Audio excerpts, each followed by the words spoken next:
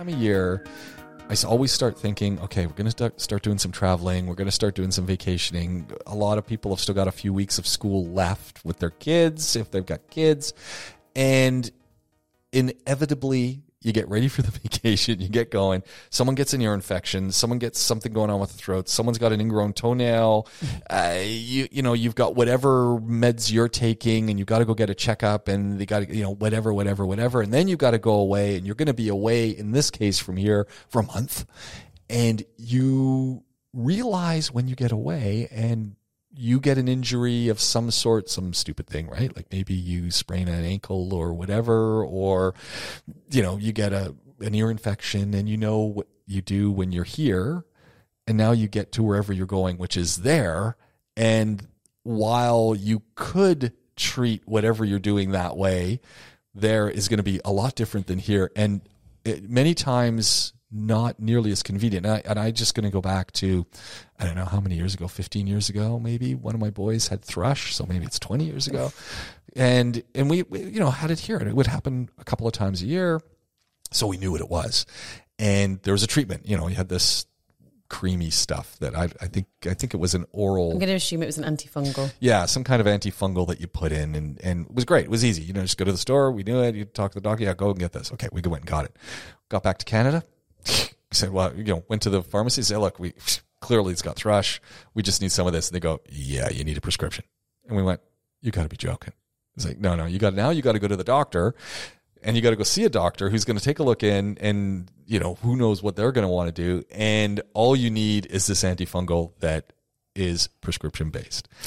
And so something that was a 5-minute deal is now turned into a 2-hour deal plus. People often don't think about this when they're either looking to relocate country or they're looking to just go on a simple holiday, especially if you've got children who pick up everything and also can decline very, very quickly. Same for if you've got elderly relatives and you decide to take a holiday. So people just assume the healthcare is going to be there, and sometimes that's not the case. I'm just going to stop you for just 1 second. You're the second person I know who says the word assume. You and Mr. Richard Kaywood. I say assume.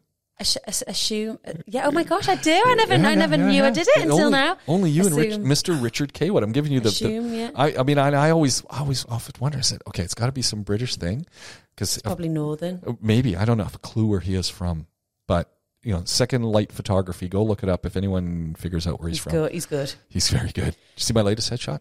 Oh, no, I haven't. I haven't put it up yet. It's awesome. James is putting a lot of photographs of himself up at the moment. I have noticed. It's masked with that hair. Yes. Yeah. So assuming people assume. I can't even say it. I know it's hard. You can't say it. No, because it sounds totally bizarre. Because I don't know how you get the sh in there. It's assume. ASSUME.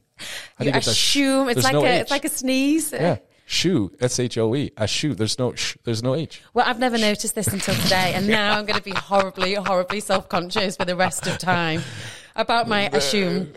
But most of us don't consider before we go on holiday what the healthcare is going to be like. Yeah. And even myself, as a health professional, I never really thought about it until I had children, because suddenly I would think, hang on, what happens if they got ill? Because especially when they were little. Yeah. They were always getting sick, and suddenly places like going to Sri Lanka or somewhere a bit more exotic, I think, well, hang on, let me look at what the healthcare's like. You ever go to the pharmacy in Sri Lanka? Or no, I haven't. You don't want to, because the stuff that we're used to getting, that's not available. Or sometimes there's a language barrier. Right. Sometimes the instructions are written in a totally different language. And it's easier now. We have smartphones. We can try and translate, but still. And the other thing that people don't realise is that when they go back to their home country, they assume I can't say it.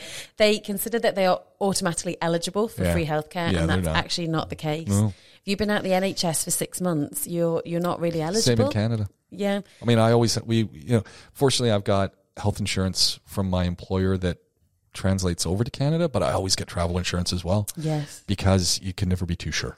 It's not even, so travel insurance, obviously, but make sure you have a good medical insurance. Yeah.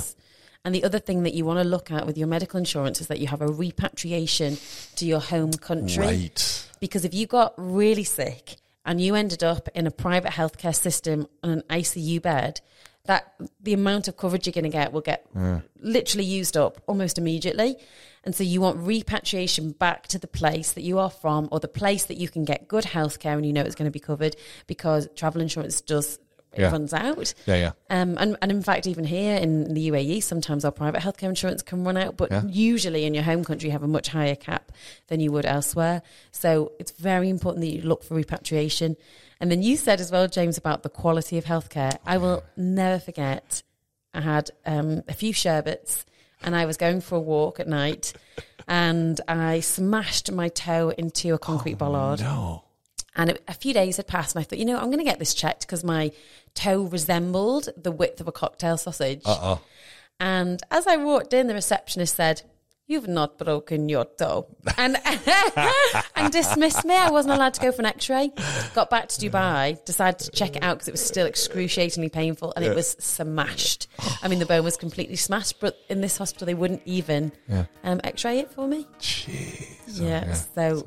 But the thing is, would it stop you travelling? No. Yeah. No, never.